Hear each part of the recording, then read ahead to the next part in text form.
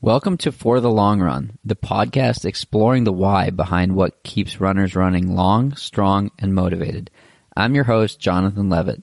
I've been running for a few years now and have the privilege of meeting many incredible runners on my travels all across the country. This podcast is intended to share those amazing conversations. It's only a kick, a jump, a block. It's only a serve. It's only a tackle, a run. It's only for the fans. After all, it's only pressure. You got this. Adidas.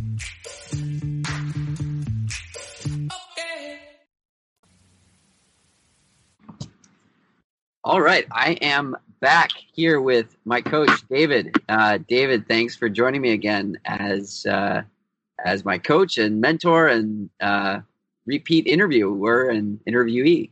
I'm so excited to be on because it's a celebration podcast, and celebration podcasts are the freaking best. Plus, I'm recording this. People listening to the podcast can't see, but I am in the Jonathan Levitt suite in Boulder, Colorado, where he stayed when he visited this summer. So, yeah, I can't wait to catch up. Cool. Are all of the treats still on the floor from when the dogs tried to eat them? Oh, yeah. All the chocolate treats that... So Jonathan, as any good traveler does, packs a number of glorious treats. Honestly, it was kind of like the bar checkout aisle at Whole Foods or something.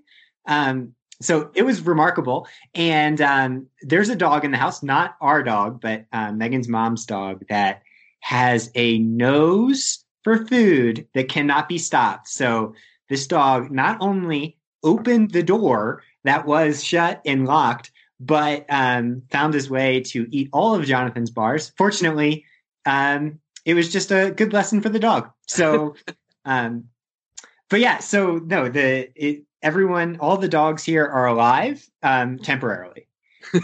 Aren't we all? Yeah, exactly. That's probably the best conclusion of this podcast. In conclusion, that's it. End of No, we're alive temporarily. Exactly.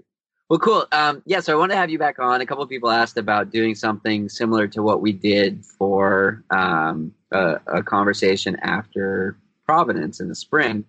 And I figure we can sort of chat through the run, and the run was run in air quotes, the adventure through the Grand Canyon and back that I did this past weekend, and maybe just more in general. So I mean, I first want to ask you a question. Sure. So you're starting in the dark, right?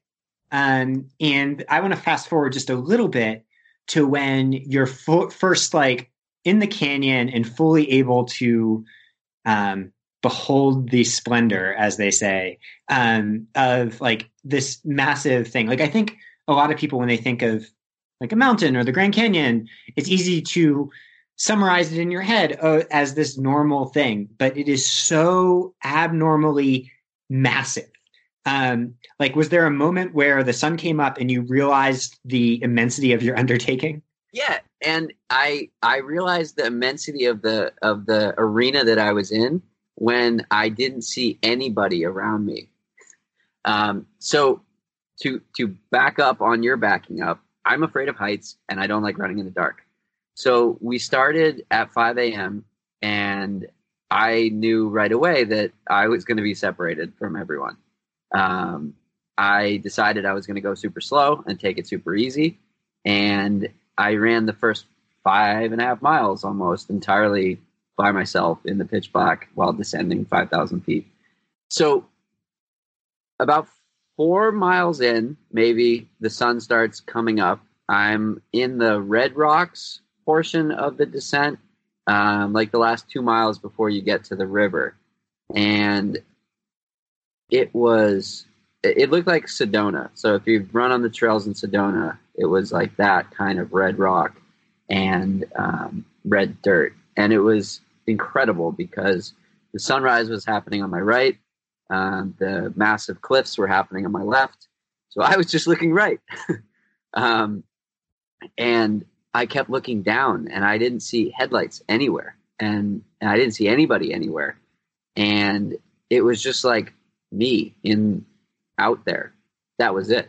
Was that moment scary? I mean, I imagine there's some fear mixed in there, especially when you don't see anyone, you feel alone in this remote place with a cliff to your left. Yeah, it was pretty scary. But as the sun was coming up, I was getting closer to the river level, and I was getting a little bit more confident in my ability to not fall off the cliff. Sorry, Mom, if you're listening to this. And as I got closer, it was awesome to have the bad part out of the way at the beginning. I was not looking forward to this first hour stretch. And as the sun was coming up and as I was getting closer to the river, I knew that what was ahead of me was going to be like so fun. And it was. Well, we need to update the special skills section on your LinkedIn to say proficient at not falling off cliffs. Not great at. You don't need to be great at it. You just need to be like pretty good at it, especially for your mom if she's listening. Average is great. Yeah. So, I mean, before we get to like the details, and we're just kind of doing this free flowing. We didn't plan this out, but I'd love to zoom back even more to like the farther back in your running journey, so people understand that the context of this. Yeah. Like, when did this first become thinkable to you? As an option, and how did it unfold in terms of like developing the skills to be able to do, I don't know the exact details on it, but 40 plus miles, 45 miles and 12,000 feet of climbing. Yeah. So initially this came up as an idea that my friend Tony and I had. Tony lives in San Francisco and he runs the November Project San Francisco group out there. And we travel a lot together. We go to Tahoe. We go, all these places on these fun adventures. And he was saying how he wanted to explore more national parks. And the Grand Canyon came up. And we said, we could run rim to rim. Let's do that. So it was a progression of Tony wants to visit some national parks. We think we can run rim to rim. And then we asked some friends if they would be interested. And as they say, it spiraled quickly from there. So when I first agreed to doing this with some friends, it was set as rim to rim. It was going to run 21 miles across the Grand Canyon. And that was going to be an epic adventure. As time went on, this was maybe January or February. I can't remember when I first mentioned it to you, but when I first mentioned it, the only intent was rim to rim. And as a few weeks went on, I was like, that's attainable right now. I could do that right now. I probably shouldn't just do that. I should probably do rim to rim and do something that scares me even more so. Because at that time, I don't think I could have done it. I think it would have hurt a lot more than it did. And it probably wouldn't have been a smart idea to do in that moment. Whereas I could have managed doing rim to rim. So the concept of running 42 plus miles across and back in the Grand Canyon I didn't really grasp my ability to do it until I ran that marathon 3 weeks ago. When I did the casual Saturday, you had prescribed 25 miles. I knew from the start I was doing a full marathon, but I got back to the car at 25 and a half and I was like, let's fucking go. This is incredible. I feel amazing.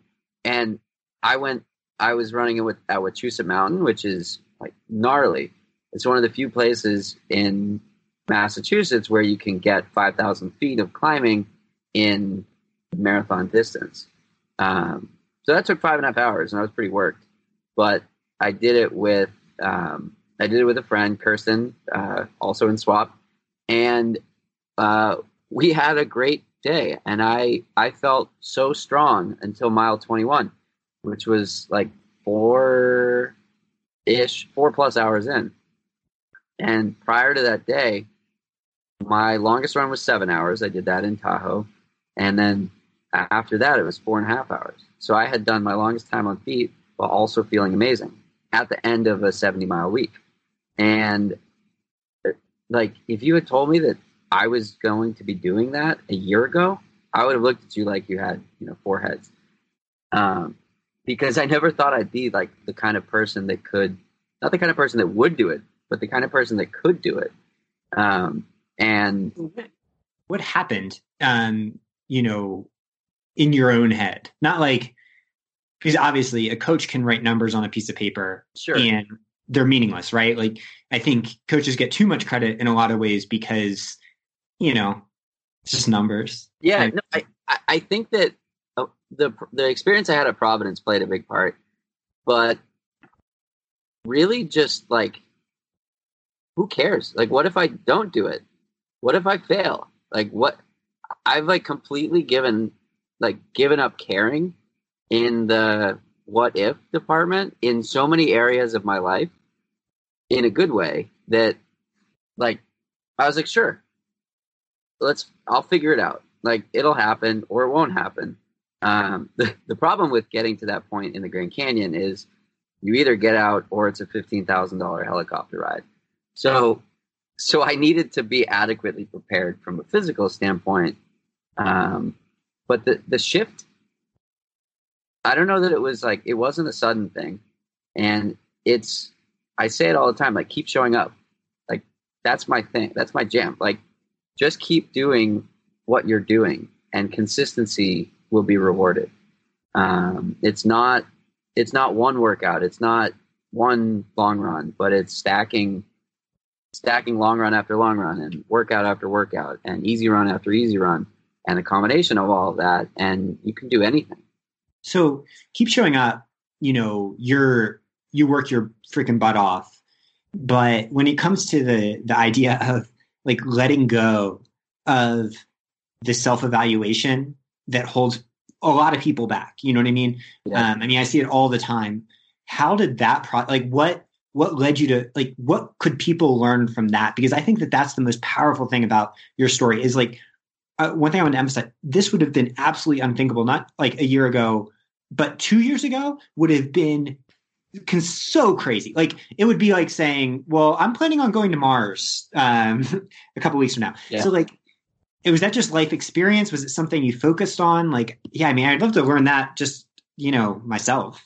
Yeah. I don't think I have a whole big pie in the sky or maybe that's not the right phrase, but like a whole big realization that I came to with it. I think it was really just a conversation I had with Kara Goucher on the podcast sort of comes to mind. She talked about how she came in 6th at Leadville, and she thought that people were going to be disappointed in her for not winning based on her performance. And her realization was exactly what I've realized, that people don't really care at the end of the day. It's all internalized pressure. And sure, that's huge for a lot of people. But my goal has sort of shifted in the last year or so to like less of a focus on stepping stone to stepping stone. And Amelia's talked about this a lot. And it's less about like winning or PRing or doing something amazing right now and then picking another goal, but more about like, I just want to have fucking fun. And doing these cool things allows me to have fun. Running a 2:59.40 versus a 3:00.01 is the same race, but somebody else has decided that the 2:59.40 versus 3:00.01 is much more important. And the fact that, like, going back to that marathon, that I ran that time, that sub 3 time, and didn't get into Boston, like, great. I would 2 or 3 years ago, that would have broke me. Like, I'd still be mad, like mad, very mad about it. But I was like, okay, whatever, like it'll happen eventually. And it's not a disconnect from reality. It's not a disconnect from caring about things, but it's like it took me 4 years to get to that time goal. I'll get another minute. I'll find another minute. You think I'll find another 20 minutes? It'll happen eventually. And the same is true with the canyon, where it was just the kind of thing where like I just wanted to have fun with my friends, and to do so, I mean, you could say that I didn't need to run 45 miles in the Grand Canyon to have fun with friends, but I wanted to do something that was so outside my wheelhouse and so totally different. And the only way to do that was to put in the work to get there and then see what happens on the day of. I love that. I mean, seeing a little bit of your journey, like it seems like one of the things that's defined you since I've gotten to know you is that when shit hits the fan in life, and I think athletically, your athletics has tied directly to your personal, professional, like everything else. Like, right. It's the same. Like athletics is great because it's a metaphor for these things that right. you've gone through. And I mean, I feel like I guess we're cussing on this podcast, but you've thrown your fucks to the wind as like, life has thrown hurricanes at you. You know what I mean? So you're just like throwing the fucks up into like a 120 mile an hour wind and just being okay with that. Like, do you tie the athletics back to the personal, professional a little bit? Absolutely. And it's been fascinating because, as you said, like I've had an interesting year going through a breakup, going through the loss of a very close family member, which was the first time I've lost a close family member ever. I had some of my hardest life weeks or months in parallel with some of my best running ever in my life. And my chiropractor picked up on something really interesting. He said, "You're progressing more than most people do. And you're getting more out of your workouts and you're getting more out of your recovery than pretty much anyone I know." You've said this too. And Megan has said this. And he said his realization was like, I'm doing the work in therapy that is allowing me to run and not use running as therapy. But when I'm running and it's just for the sake of running and doing work and being appreciative and having gratitude. And I'm not trying to work through other stuff when I'm running. And it allows me to like have these brutal workouts where I can go into it like, this is going to hurt a lot. And I'm going to think about the hurt. You program workouts where it's painful in the moment and it's painful to think about doing it. Like the 5 by 3 minute hills. I hadn't run Summit Ave in Boston in probably 2 years. And I forgot how steep and gnarly it was. And 10 seconds in, I was like, this fucking hurts. And I have another 250 of this in the first rep.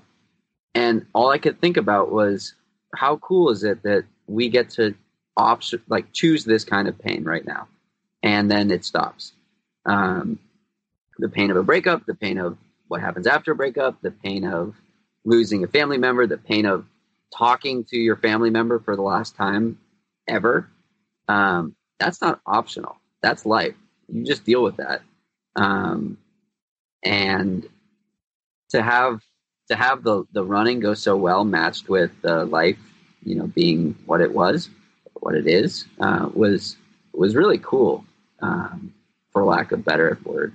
Oh, I mean, that's the coolest thing. Like to me, so what I've seen is, it simplifies it, but when we face things, we can either take them in and like with warmth, or we can just push it out and shut out. And that sounds like what you're saying with therapy is that it helped you take things in and use things and develop rather than, pushing away, like that old idea that trail therapy is great, but therapy is infinitely better.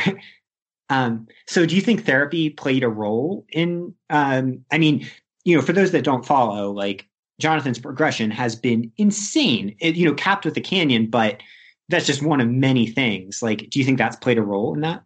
Yeah, totally. I think that going to therapy has allowed me to be more present and be a better communicator and show up for people in my life that matter.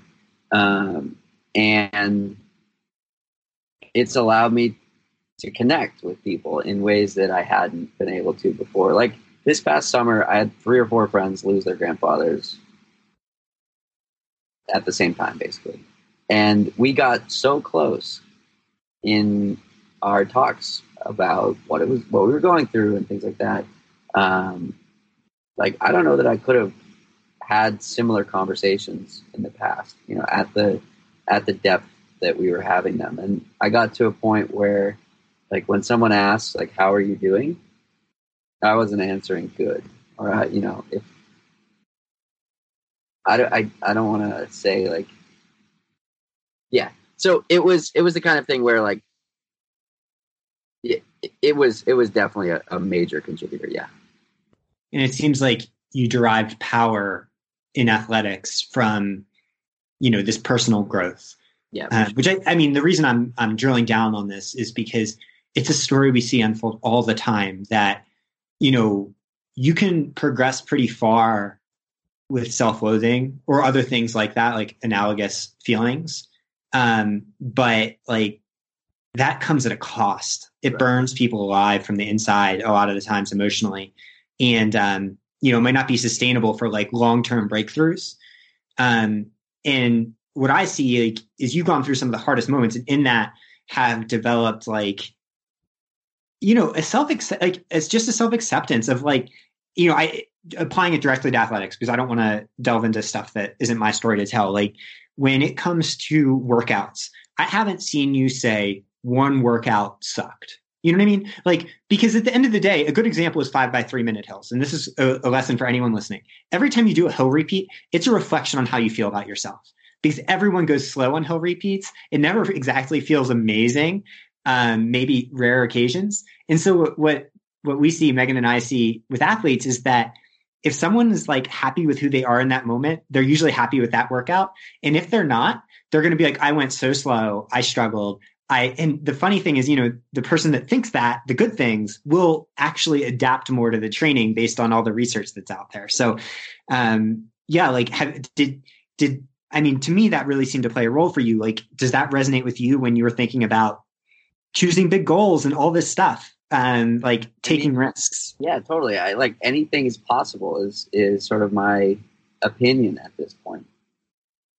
Well, yeah, you've shown that for sure. I mean, you know, when you're talking about the marathon, like the marathon is a good, like for simplification because there's a time, right? So with a canyon or a trail race, it's like, it's harder to do that. But, you know, you just alluded to 20 minutes faster.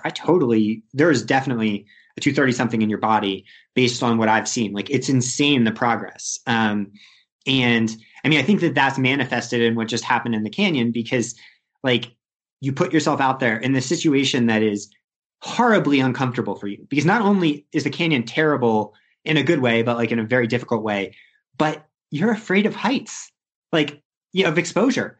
And you went to the place where like it's known for exposure in the dark. Right. I mean, that's crazy. Like, yeah, it was crazy. I mean, I was panicking the night before talking to Megan, like, how much should I talk to John about this? Like, I don't want to be the turd in the punch bowl, you know, before he gets there, because he's definitely thinking about this as is. Should I like bring it up or just act like I'm totally confident in everything that's going to happen? Yeah. And I decided to go with 2 because I'm like, he doesn't need someone else to bring up whatever worries he has. Right. Totally. That was the right move. Thank you. Okay. I would not have appreciated any more reminders of how steep it was. Yeah. I mean, that's the hard part about the canyon. I mean, the whole thing is hard, but for those that don't know, the first, you know, 10K or whatever is straight down the side of a cliff, essentially. And that's hard, you know, like emotionally if you have issues with that. But then 2, it's really hard physically because you're hitting the bottom with fried legs almost every time. It's why the canyon is such a unique challenge. It's not just the 40 some miles with the 10,000 plus feet of climbing. That would be easy if that was a different profile. It's hard because it goes down a freaking mountain to start, which is way harder than uphills. So let's get back to the canyon and you're at the bottom and you start to do different types of terrain. How did your legs feel at that point? So I went so slowly down that I felt good. Like I said, I felt good until mile 38. That's so cool. It was so cool. I was eating so much. I was smiling. I was screaming. I was, my car license plate started with LFG. And so when I picked up Anna Mae and my other friend Tony, all we could say was, let's fucking go. And we said, let's fucking go, probably 100,000 million times, particularly in the first few miles, once the sun came up. So yeah, I felt good. Once we got to Phantom Ranch, that was the first time I saw my friends after we parted ways in the dark. So I was just happy that I wasn't going to be running the whole thing by myself.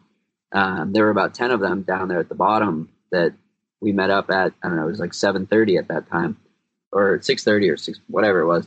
And I just knew we had a day ahead of ourselves, and we had a lot of fun that was about to happen, and nobody really knew what was going to happen. And that was super exciting. So, okay, you get to the big climb, and then you get to the rim. What's that experience like, knowing that you're just halfway, and it's a literal halfway, but figuratively it's like 10% of the way. So we had the luxury of having somebody drive to the other side, and so I knew that there was going to be this buffet with happy people surrounding it as soon as we got there.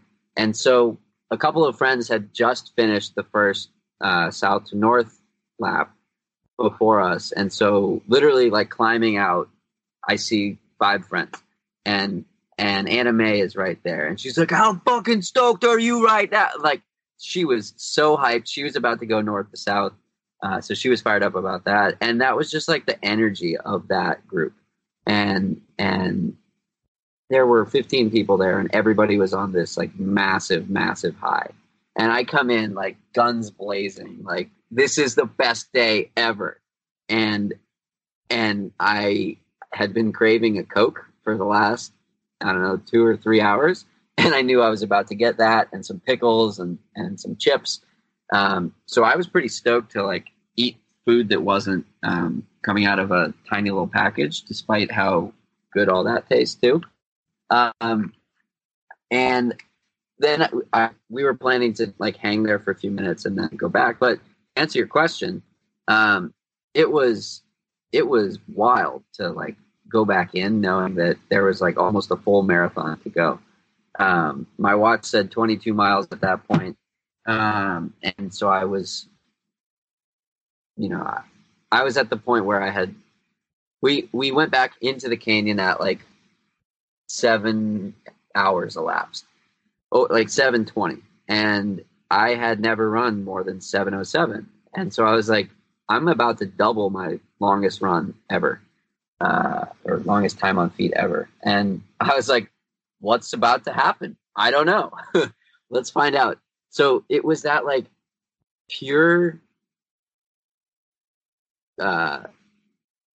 excitement and thrill and unknown is probably a better word for it, that I was like, let's find out where we're headed. And so I recorded that video at like mile 33 that I texted you. And I knew in that moment that the rest of the run was going to be like that. And I knew that was a high that I needed to enjoy while it lasted. And like, so I acknowledged it so much that I said it to Tony. I was like, Tony, I got some happy legs right now, and I'm going to pay for it. And I don't give a shit. I want to ride this high until it becomes a low. I don't want to ride like a medium high until it becomes medium. I want to ride this high until it becomes a low. And that was with pickles, chips, and Coke. Anything is possible. Yeah, no, I mean, I thought like, so to paint the scene for people, there's a video of Jonathan that he took where he's going on this single track, and I guess this is mile 33 or whatever. So, 10 hours into it, more than that. Fun to go from there. Yeah, and he knows that the hardest part is about to come, and he's just screaming with joy. which like it's something we try to encourage every athlete to do. And even on rest days, like go into nature and scream, because it's one of those moments where you have that transcendence. And like what I think is really interesting about what you just said, though, is you did that specifically knowing that what was about to come was going to be the low point. Like it's not like you were hopeful that would persist, really, like you're realistic. Yeah. And I feel like that gets back to what we were talking about with the emotional work you've been doing and the things you've been through in life. Like, life for all of us is going to be a series of tragedies. If you zoom out far enough, as crazy as that is, like, it's just the nature of it, like Addie Dog is going to die like sooner rather than later in the big scheme of things. And that's the smallest beans situation you can think of. And that kind of is what you were dealing with in the canyon, right? Like you knew that high was going to be preceded by, not just like an emotional, but a physical, like drawn to your very core. So what was that like? So I met up with 5 other people at Phantom Ranch the second time, and 2 of them took off a little bit ahead of us. And then the 3 of us set out, and we were shuffling at this point across the river. And then you make that turn, and it's like, all right, you got 5,000 feet of climbing ahead of you. It was immediate.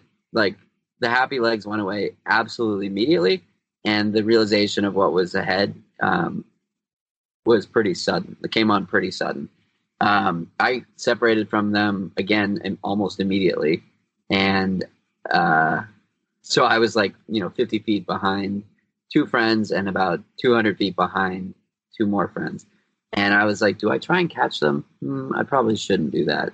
So I was like, let's go. Let's see what happens. And, we were down at 2,300 feet, climbing back up to 7,000 plus. So the air is like a little nice down there. So I tried to take advantage of moving a little bit quicker to start. And this was maybe hour 11. And I looked down at the goo that was in my hand. And I was like, I can't eat another gel. Uh-oh. And I had maybe 20 at that point, or 18 or something. And I was like, I need to eat. Like, what am I going to do? I cannot stomach food right now, or gels. And so it was not only the realization that like I have this 7-mile climb or 6-mile climb ahead of me, but like I need fuel and I don't want to eat it. So I played around with, trying to take some pulls of the gel and blah, blah, blah. And I was like, this is going to get pretty hairy if I can't eat here, and it's going to be hard even if I was perfectly fueled. So physically it was challenging because of the vert. Mentally it was challenging because we had 2+ hours of climbing ahead of us at this, it's like a 14% average grade. So it was so brutal and it was so hard. And so I start recording this video.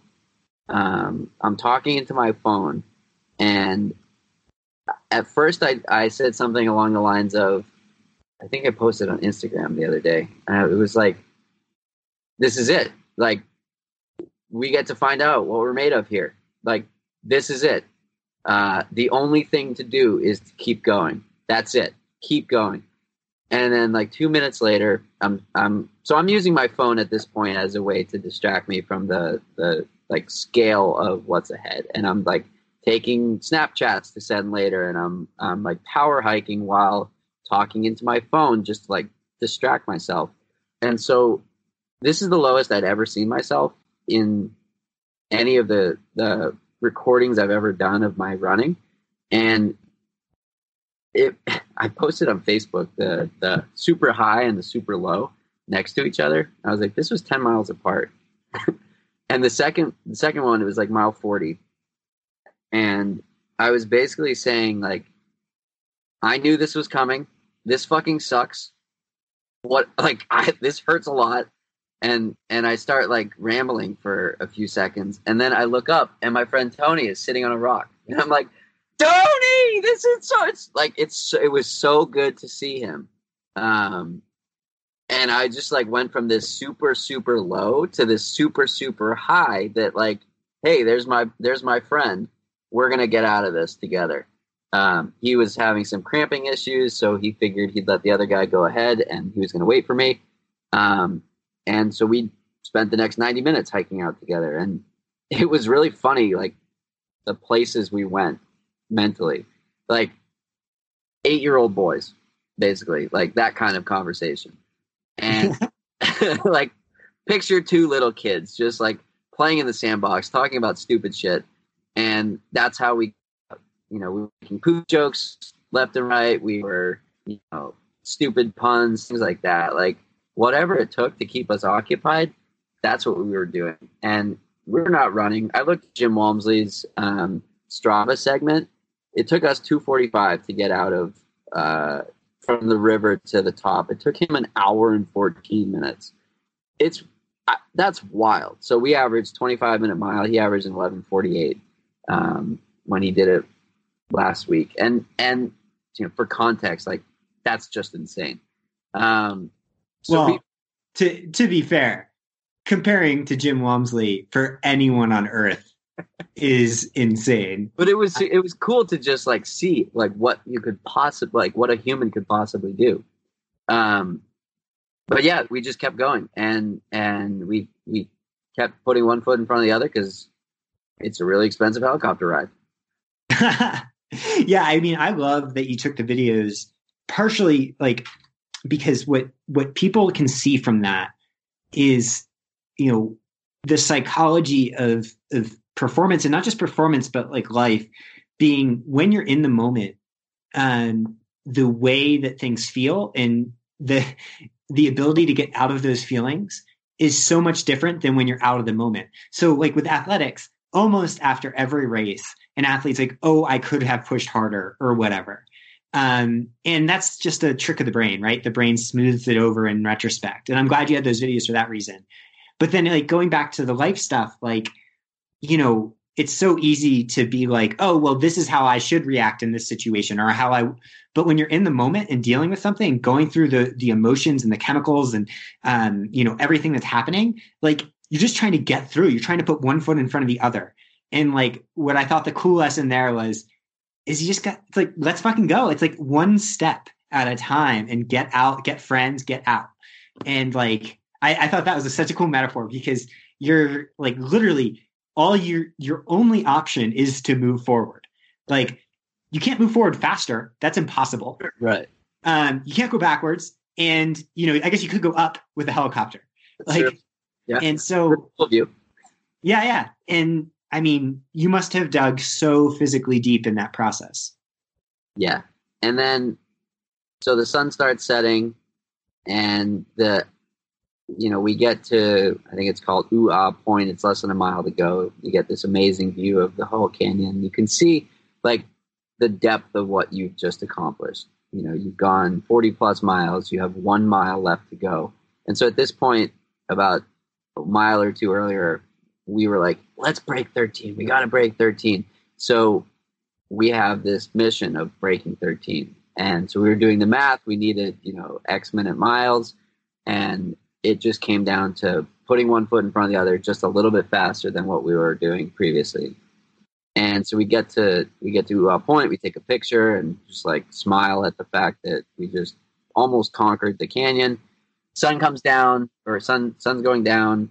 We're in this last mile, and next, half mile ticks by. We have a half mile to go, and we just start like, the high came back. And it was just like this euphoria of like, I've trained pretty hard this year and I've reestablished this normal for what I think is possible. And I've done things that I've never done before, like averaging the kind of weeks I was averaging, higher than my previous peaks. And I don't want to say that culminated in that moment, but like it all had led to that and all had allowed me to get to that point. And we just couldn't stop smiling. And it was just like, we were just like screaming, and all energy we had left was going into like this celebration mode. So we come up these last couple switchbacks, and we start seeing visitors, or we start seeing, regular tourists. So we're like, okay, if that pregnant lady who's like 9 months pregnant can be here right now, like I can get out. and it was just insane that like now I just started to grasp the like idea that we had done it. And the sunset was so beautiful, and it was so perfect. And to be able to see a sunrise and a sunset in the same run, that's cool. So we get out, just start high-fiving and screaming, and it's this massive, massive accomplishment. And then there's nobody in the parking lot. No bus, no car, no buffet, no one.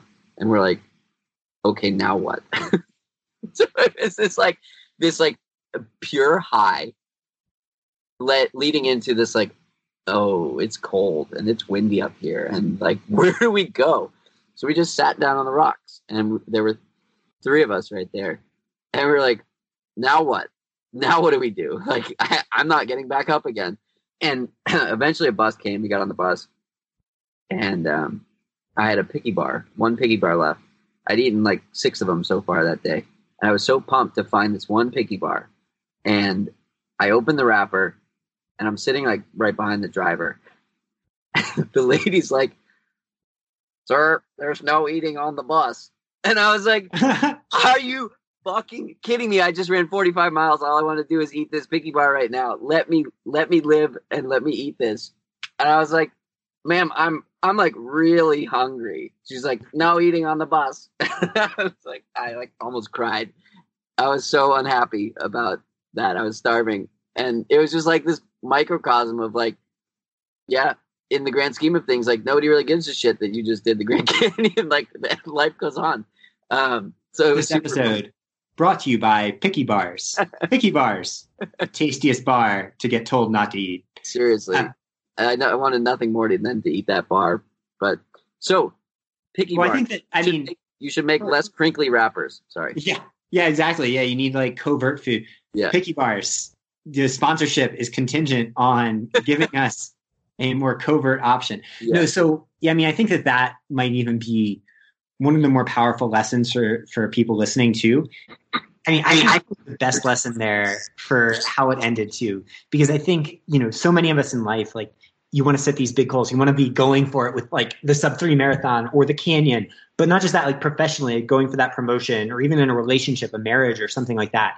But like what happens when you get there might be that, you're in a empty parking lot without a bus, and then you get on the bus and they're not even letting you eat your delicious, nutritious picky bar.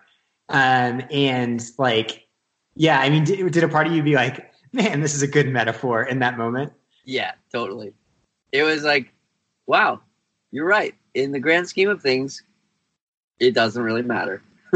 Yeah, no, I mean, and I think that's like one of the hardest things for athletes to realize. Like, I'm a broken record with this, but being fortunate enough to see people achieve their biggest dreams, like even dreams that don't really have like additions that you can add. You know what I mean? Like if you win a world championship, do you want to win another world championship? I guess like, so seeing athletes achieve those things, like unless they are at a place of self-acceptance before they get there, it doesn't really matter. And that's why, like, drawing back to your experience with everything you've been through and all the work you've done outside of running, like, I think that's probably what lets your body do this thing that, like, so few people on earth could do. And, a year ago would have been crazy. Yeah, for sure. It's been a fun year, and it's been a shitty year. And it's fun that the fun has outweighed the shit. Yeah.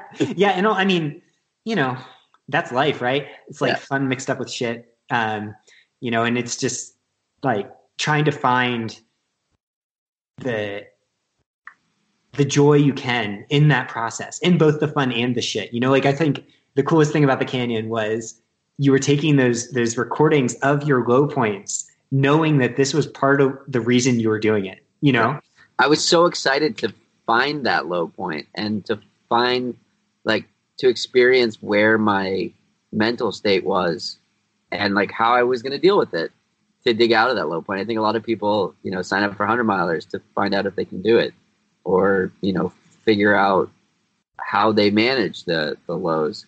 And I think it was super cool to get there and then get out of it. So, okay. How did your legs feel that night and the next day? So we were camping in the canyon that night, and I was like, I might never get up. Like, I had to pee at like 2 a.m, and I simply didn't. I laid there until I fell back to sleep because I was not getting up to go to the bathroom. They were pretty wrecked immediately. The next day wasn't as I was expecting it to be worse, but as the day went on, it got pretty bad. And then we drove to Flagstaff Sunday night. We made a last minute curveball. I was like, I can't sleep on the ground again tonight. Like, that's simply not happening. So we slept in a bed in Flagstaff. We booked on like a Hotel Tonight on the way there, and I slept like a baby. It was amazing. I woke up. I was like, I just slept 9.5 hours and feel great. I felt great mentally. I did not feel great physically. Monday was tough. And I had a 4-hour drive and a 5-hour flight. And at one point on the flight, I forgot that my legs were not functioning properly. And so I went to stand up and I just didn't. I just and everyone's looking at me like, what the hell is wrong with this guy? Like, I look pretty fit and like pretty athletic. Like, why can't he stand up? And it was just funny in that moment that like I completely forgot, but my legs didn't. And so that was Monday. Tuesday felt a little better, and then today feels pretty good, all things considered. So what's next for your podcast audience? I know. For my podcast audience, I'm supposed to be pacing a 140 half marathon on Sunday, to be determined, and then North Face 50K. Hopefully that happens this year. And then I believe it's 9 days of rest. So that should be fun. Yeah. So the North Face 50K, after your big canyon breakthrough, what are your goals there? Again, just have fun. Share a start line with a lot of awesome people, and finally check the box of racing a 50K despite having done the distance now twice. Oh, heck yeah. I mean, I'm just excited for you to shoot your shot. Like, that's the story I think that you've told here is, like, over the last 2 years, I've just gotten to see you in all these different ways. Just go for it. Like, sometimes you're going to miss, and that's okay. Like, you just put yourself out there and go for it. And like, I don't know, I'm just so excited to think about like what the coming years entail, because if you keep shooting those shots, man, you're going to be freaking Steph Curry by like 2022. I can't wait. That'd be cool. Yeah, I'm excited to see what happens and see where it goes. Awesome. I mean, I'm just so like, this accomplishment was one of the cooler things I've ever gotten to see unfold. And I'm very glad I didn't tell you the night before. Are you feeling okay about this descent in the canyon? Yeah. I was not feeling decent about the descent. No. Yeah. Well, Megan was the one that cautioned me against that. Megan always gives me the, helps me out when I am having issues with my own coaching anxiety. So that was really helpful. That was definitely the right call. Heck yeah. Cool. Well, a couple of people had some questions, so maybe we can just run through those pretty quickly. The one that I think that would be useful for you to answer, I think, is what do you do after an ultra to make sure you're ready for the next adventure without injury? So walk me through the thought process on taking a few days off and then doing another workout, things like that. Yeah. So the singular trauma of a big event is not that great relative to the cumulative trauma of training. So the chronic stress of training is way greater than the acute stress of racing or doing a big adventure most of the time. So as long as like you don't go into the acute activity super overtrained or hurt, a lot of times people go in injured, like that event, like your body can recover pretty quickly. Like, for Jonathan, like he's getting blood work, which will actually be super helpful, but most likely almost all the muscle damage will be cleared out within about a week, and over a few days he can work. So, that's what you start with, is that there's this muscular trauma, but theoretically like all the hard tissue's in place. And so from there, take a good general rule is 1 mile or 1 rest day per 10 miles run. And so, for something like the canyon, 3 or 4 days of full rest, no matter what. You can go farther, but you probably shouldn't go shorter. Then start adding in some easy days until you get to that window when there's no muscle damage. Then you can add in strides to rebuild cardiac stroke output. And then you'll be right back at it. You can get back into workouts and things. And I think that one of the cooler things of all this is that you can actually get a super compensation stimulus from racing or big adventures, even really long ones like this. Like, I'm really excited for North Face because I think Jonathan, based on his past history, is a type of athlete that will bounce back stronger from this. Not like this isn't a destructive activity. This is actually one that he can build up from. So it won't feel like that for the next few days, but next week maybe. I like the sound of that. Well, cool. Another question was, how do you balance a training plan with taking a chance to enjoy life adventures? This was an interesting question because you can build these life adventures into training, but the way that I do it is I like to share. The miles with people. I get to travel for work, and I get to share, runs and breakfasts and things like that with people all across the country, or people who are visiting Massachusetts when I'm here as well. So I think that's a fun way to do it. Another question was, did we have a time or a pace goal, and how do you extrapolate that on something that you've never ever done before? I think sometimes it's healthy to just not have those goals. I had no context for what we would be running. I said it would be in the 10 to 15 hour range, and I thought that was probably right, and it was. But like I said, we were getting towards the end, and we set this, 13 hour goal. Down at Phantom Ranch, we were talking, could we break 12? But then we spent 25 minutes at Phantom Ranch. So yeah, I think that it's super healthy sometimes to just have these completion goals. Is that something that you recommend to athletes as well? Oh yeah. I mean, unless like the time itself is what brings part of the meaning and is relevant for pacing, like in a road marathon. Otherwise, just go on feel. I think often people constrain themselves with those sorts of goals or things, not just like actually, I think people that monitor that stuff a lot don't necessarily let there be breakthroughs. And Jonathan being a great example of this, like by not paying attention to every single split and like going based on what a watch said throughout training over the last couple of years, he's had to have, like, his body has let him have these huge breakthroughs that if he was looking at a watch, he'd be like, this is not right. This isn't good. Like, I should back off.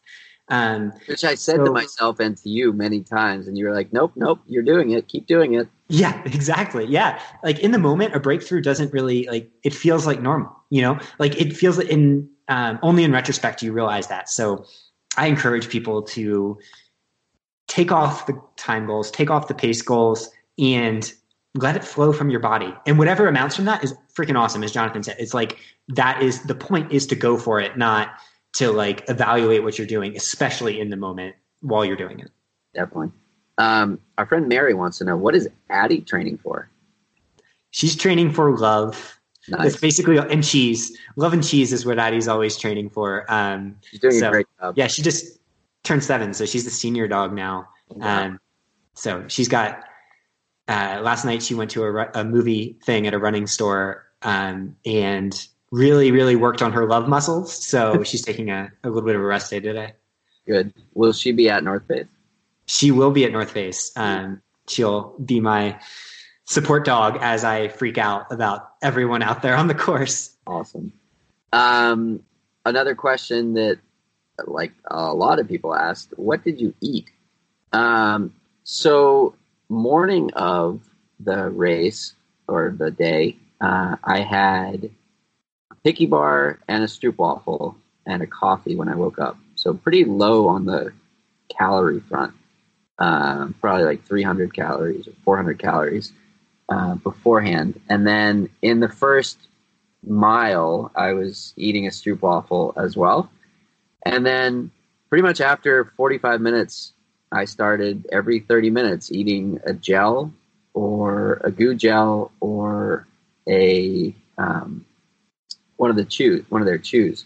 And the chews were what I switched to at hour 11. And it was just like, I'm eating candy. This is great. But I went, from hour 1 to hour 11, pretty much having a gel every 30 minutes, like clockwork. And I think that kept my energy super consistent throughout. And I was just shocked I was able to eat that many. That ends up being, it was like 18 of them. And then in there, as I said, I mixed in some real food, some Picky bars, an Epic bar, venison jerky at the North Rim, Coke, pickles, chips, and a couple of blueberries because they looked and sounded amazing at the time. And that was what got me through. So that was cool. That's perfect. I think you really nailed all the little things around the event that lets you like experience the event fully. Yeah, I'd rather. I was happy that my stomach cooperated for as long as it did, so that I could have those highs. And I drank tons and tons of water. I probably filled up my pack 6 times. And I was just really pleased with how the fueling and hydration side of it went. That allowed me to get to mile 38 before things fell apart, because it would have been a much different day had things fallen apart at mile 15, which happened to be like 4 hours in. Yeah, need that helicopter on speed dial. That would have been awful. But yeah, so I think that covers it. Again, I want to thank you for your unwavering support, in the life department and the running department and the dog department, all that stuff. And I can't wait to see what's next. Yeah, I am just so proud of you for going for it. Like, not just the canyon, but literally everything. And that's like my final takeaway from this story for anyone listening is just give yourself a chance. Like, not just in athletics. That's one place where you can practice it and build that muscle. But in everything you do, just give yourself a chance. There are like the downsides of most of the things that we're talking about. Like, it's so much greater. Or the risk is so much greater not to give yourself the chance. So, like what I learned from Jonathan and what he's given me a lot of courage with in my own life is to just freaking go for it, to go for it without worrying too much about, exactly how it's going to unfold. Prepare, but, don't overthink the process. In the wise words of the Canyon Companions, let's fucking go. That wraps it up. Let's fucking go. Awesome. Thank you, David. Thank you, guys. Thank you. All right. Bye. That's it for today's episode. Like many long runs, it's sad when it has to end. I hope you join in next week on For the Long Run. And in the meantime, happy trails. If you've enjoyed this episode, it would mean a lot to me if you shared it so that others can find it and enjoy it too.